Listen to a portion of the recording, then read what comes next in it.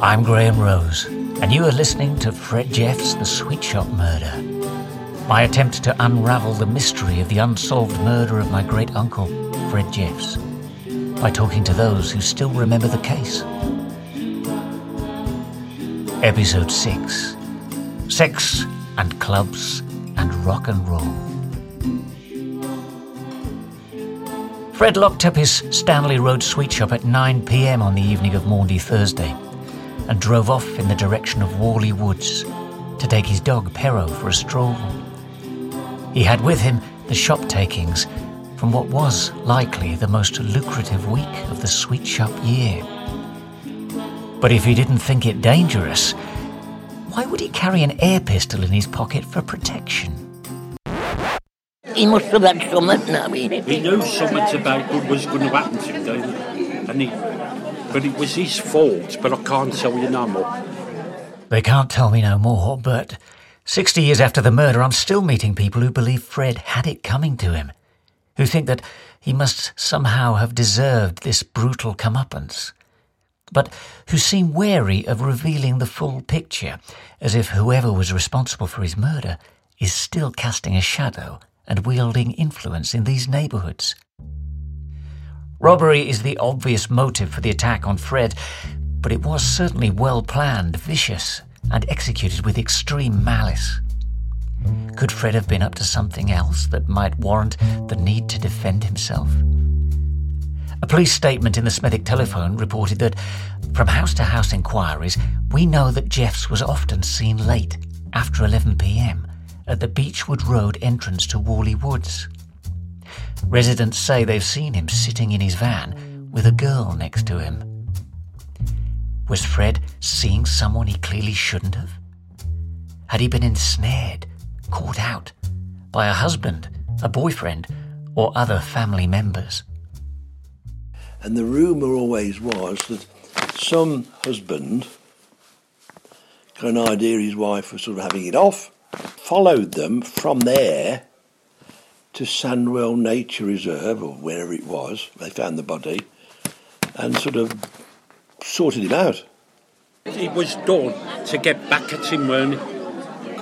Because he did like the women, didn't he? Oh, yes. Yeah, far as I know. That's the absolute truth. Somebody done a job on him.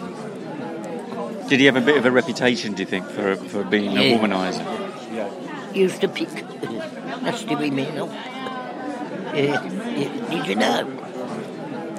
Nasty women casts an unsavoury pall over the seemingly respectable veneer of Worley Woods. More than just a secret love tryst, the suggestion of nasty women implies something much darker, seedier, perhaps involving a cash transaction. It could just be the rumour mill at work, but is there any basis of truth in this connection to an illicit underworld?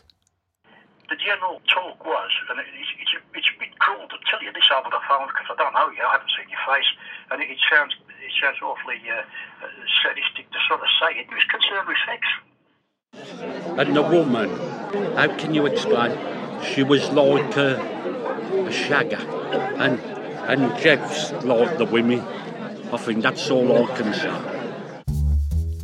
In the hunt to identify the mystery woman, police say they'd interviewed several women, euphemistically described as of dubious character, who say they recognise Fred from his picture but don't know him by name, which suggests he was soliciting for trade, and which begs the question of whether Fred nurtured a reputation for being a man of means, flush as he was with cash intended for the bank's night safe.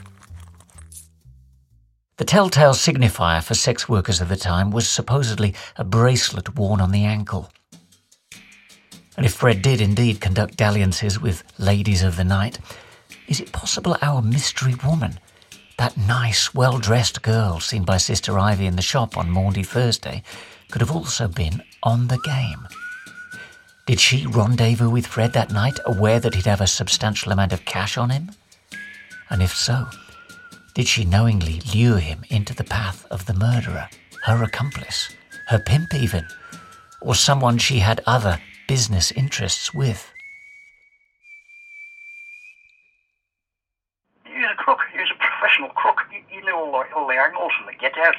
And I don't even know who the bloke was, but in the days that I'm talking about, 5 or 6 years after the actual murder, people that I was meeting then did come in contact with other people who knew people in Birmingham, and all this was going on apparently. I mean, nothing to do with the sweet shop. This was basically to do with Broad Street. This revelation is from a contact of a friend, who clearly remembers colleagues talking about the Jeffs case back in the early 1960s, when he was working as a driver. He goes on to suggest that some of his fellow drivers were running errands for gangland bosses. The impression I got, shall I say, was based upon the fact that your uncle wasn't a bad guy. He was actually romantically attached to this woman, and he tried to pull her out of the... Now, this is the story I heard. The pub that was mentioned, I can vaguely remember now, was a very famous little pub in Broad Street by the tow road. The name just eluded me. It's knocked down now, but it used to be in Broad Street by Bingley Hall there. He interfered. He used to go to the dodgy clubs, hadn't he? Well, He used to go to strip clubs also. I don't know that. All dodgy clubs. I don't know that. So, all dodgy women. Oh, no. The suggestion here, then, is that Fred had fallen for a girl working in a club and had tried to get her out, perhaps buy her out of that world. And when the so-called King of the Crooks found out, he wasn't having any of it and saw an opportunity to take advantage of Fred's vulnerability. By mentioning a Broad Street connection, the net is cast firmly in the direction of the city centre, with the more exciting, profitable and edgy territory of clubland. Late-night drinking dens, wheeler dealings and backdoors into illicit trade or gambling that some policemen of the time might turn a blind eye to. Phone calls and a few favours to the top brass. Strip clubs and sex joints. Broad Street is still the bawdy, booze-fuelled epicentre of Birmingham nightlife, with scantily clad young women luring customers off the street. It's the principal West End thoroughfare out of town, leading to the suburbs of Edgbaston, Bearwood, and the city limits at Quinton, beyond which the sun goes down. Against a repressive backdrop of post-war austerity, rationing, and a burgeoning black market, the war babies coming of age in the mid-50s spawned an emergent teen culture. Gramophones blasting out trad jazz, skiffle, and most invasive of all, rock and roll. Abandoning oneself to a tribal gang culture was relief to those wishing to escape the residue of violence that existed for many at home.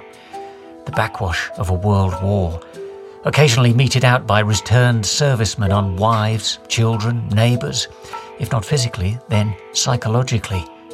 And violence begets violence.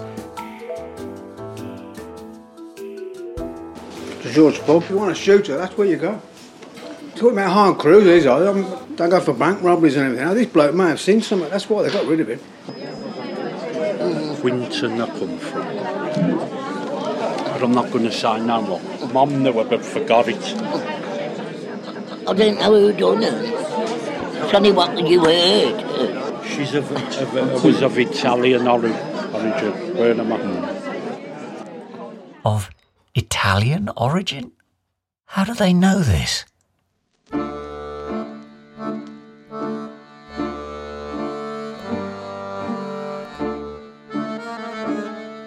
The West Midlands has always been a melting pot for migrant cultures since the beginnings of the Industrial Revolution. Drawn like moths to the flames of Vulcan's furnaces, to a mythical, soot-blackened workshop of the world.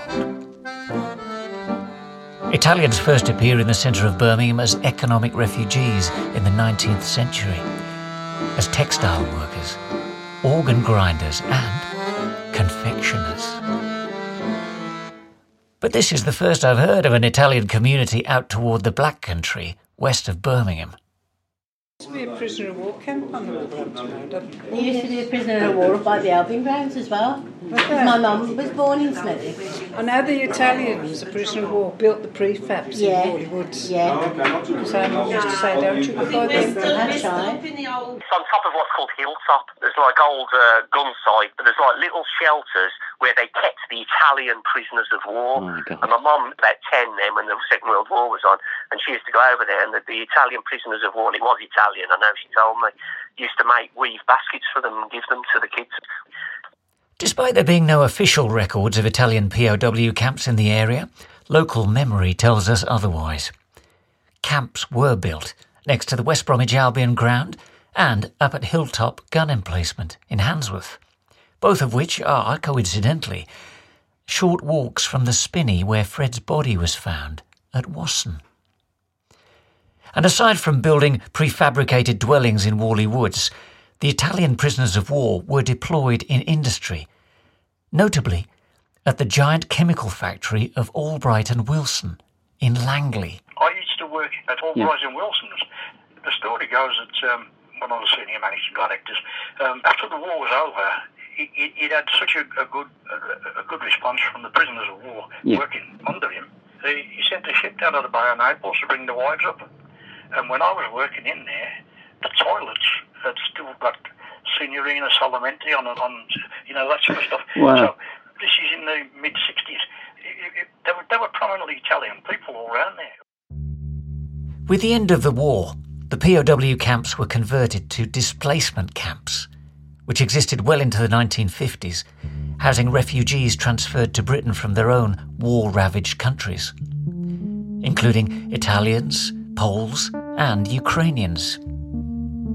Intrigued by this Langley connection to the Italian origin reference, I go to Vicarage Road, Langley's High Street, where Fred's van was seen parked up on Maundy Thursday. And I find that Tony's garage used to be owned by Antonio. The kebab shops opposite each other used to be Italian-owned fish and chip shops.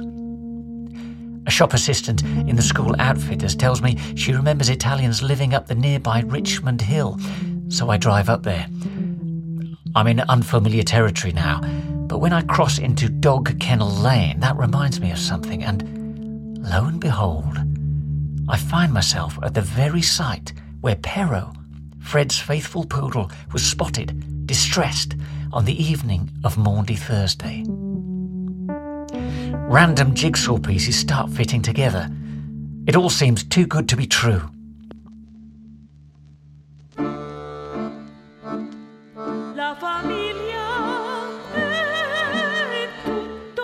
I contact an Oldbury local history website asking about Italian businesses in the Langley area in the 50s, and to my amazement, within hours, there are 100 comments and replies. Dozens of family names: Carlucci, Colandra, Nadiello, Valenti, Brugulio, Fragnoli's ice creams, delivered by horse and cart. Bonacorsi's sweets, delivered in a pink and cream Austin van. Hang on a minute. Have I stumbled across a new motive for a grievance against Fred? Ice cream turf wars. It turns out the Italian influence in this area of Oldbury and Langley was undeniably significant. And if Fred did have a partiality towards Mediterranean-looking beauties... She looked a bit Greeky, very dark, very, very attractive. Well, perhaps he'd simply fallen for the wrong girl.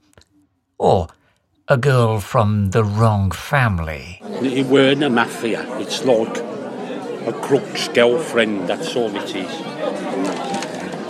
The music's about to start, so And I'm fed up of it hearing about it. While I'm dipping into this new line of inquiry, trying to make sense of an Italian connection to the mystery woman, I stumble across a Birmingham Post article from the 25th of May 1957, 6 weeks after the murder, and sometime after the initial heat of the investigation has cooled down. It reports a fresh angle on the events of Maundy Thursday, with testimony from a new witness, pointing to a possible link with a shady underworld of organised crime. The witness is Jan Atchenit, described as a Czech refugee. It says he spent time in a Nazi internment camp during the war and that he'd not come forward earlier on because of this, the implication being that he did not want to stick his head above the parapet in fear of repercussions. Jan Atchenit, it transpires, was walking around the golf course at Worley Woods on the night of the murder, and his story begins when he passes a black sports car parked up by the water tower. A series of police photographs on the site show 6 plainclothes detectives talking to Jan at the scene, with the iconic Worley water tower behind them. Jan is in a tweed suit, his blonde hair swept back, surrounded by the suited detectives, one wearing a Homburg hat and a long coat. In another picture, Jan points purposefully down the fairway towards the 8th tee. "I thought it was strange," he says in the paper, "because both doors of the sports car were open, but no one was inside. I then saw a black dog running across the golf course towards the bushes. Then I heard car doors banging, and I saw a grey van driven fast along the road without any lights on." This is Fred's van, surely. "I only saw 2 people," he says, "a man aged about 50, small and thin-faced, wearing a dark cap, and a woman with long, wavy hair wearing a short coat." Is he describing our mystery woman? And if so, who's the older man in the cap? Is he the same man seen behind the wheel of Fred's van at the rear of the sweet shop at about 11 o'clock? Is he the man who attacks Fred, the killer? And if he's the one driving Fred's van, then what happens to the black sports car? An MG perhaps, or a Jag? Is that driven away by a third, unseen accomplice, or driven away by the girl in the true style of a femme fatale? A black sports car. The kind of flash vehicle favoured surely by a gangland boss and his moll. But who are these people? And what has Fred got himself involved in? How deep is he that it will end so badly? Jan's witness statement gives some credence to the idea that this is no small-time operation. There is arguably an organised criminal or gangland element. The scope of the story is broadening.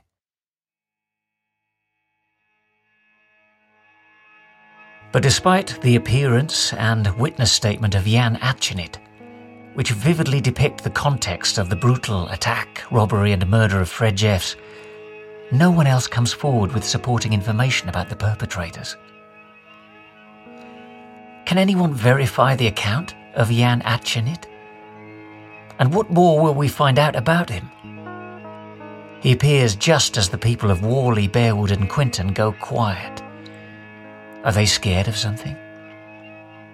Their attention seems more happily focused on the allure of the mystery woman, variously described as very nice looking, respectable, but also a crook's girlfriend, a gangster's moll. She's a lure, she's a good time girl, a nasty woman. She's on the game, she's a rock and roller, she's a bad 'un. She's a married woman, a wronged woman, a pregnant woman. She's someone's daughter, wife, girlfriend or sister. And while all eyes are focused on unravelling her, the killer himself has slipped away into the shadows, vanished. No one wants to talk about him. We're just left contemplating the silver screen version of an exotic, sexual, dangerous, culpable mystery woman. The classic femme fatale. Bonnie without the Clyde. The Clyde who strikes the fatal blows and who in the small hours of Good Friday speeds between the sleeping factories of Smethwick, skirting the Albion ground on his way up Park Lane to Wasson, where he swings right onto an overgrown track, brakes sharply and stops. Engine still running, he opens the back doors of the grey Austin A30 Countryman and hoiks the bludgeoned body of Fred Jeffs out onto the cold ground. Using the belt from the dead man's Macintosh, he drags the lifeless body several yards into a hollow, shallow grave in bushes beneath an elder tree, where he covers it up with a piece of tarpaulin, rubble and bracken. A lump of concrete marks the space where a head might be seen. An owl disturbs the scene, and the killer makes off, but not before he dispenses with or mislays the bloodied weapon in a dark roadside verge. He heads east to Witton, getting rid of Fred's pistol along the route, parks up in a quiet back alley, and just before the light breaks, walks off, either to the safety of a relative's house or to the nearby station to catch the first train home. And as the murder case of Frederick Walter Jeffs grows colder, rumour and speculation fill in for the absence of truth. In fact, we colour in the empty shape that was once a living, breathing, loving human, the owner of a sweet shop, with the image of a man who was fatally flawed and who deserved to die in the way he did. And consequently, Fred Jeffs has become victim twice over.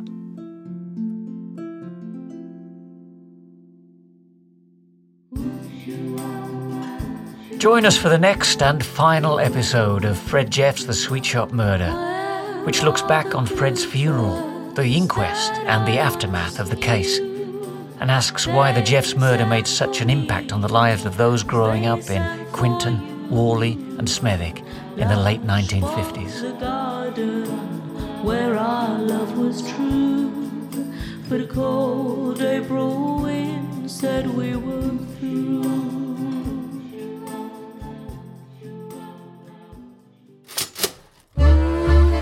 Fred Jeffs' The Sweet Shop Murder is created by me, Graham Rowe, with original music and sound design by Fox and Rosher, and direction from Steve Johnston.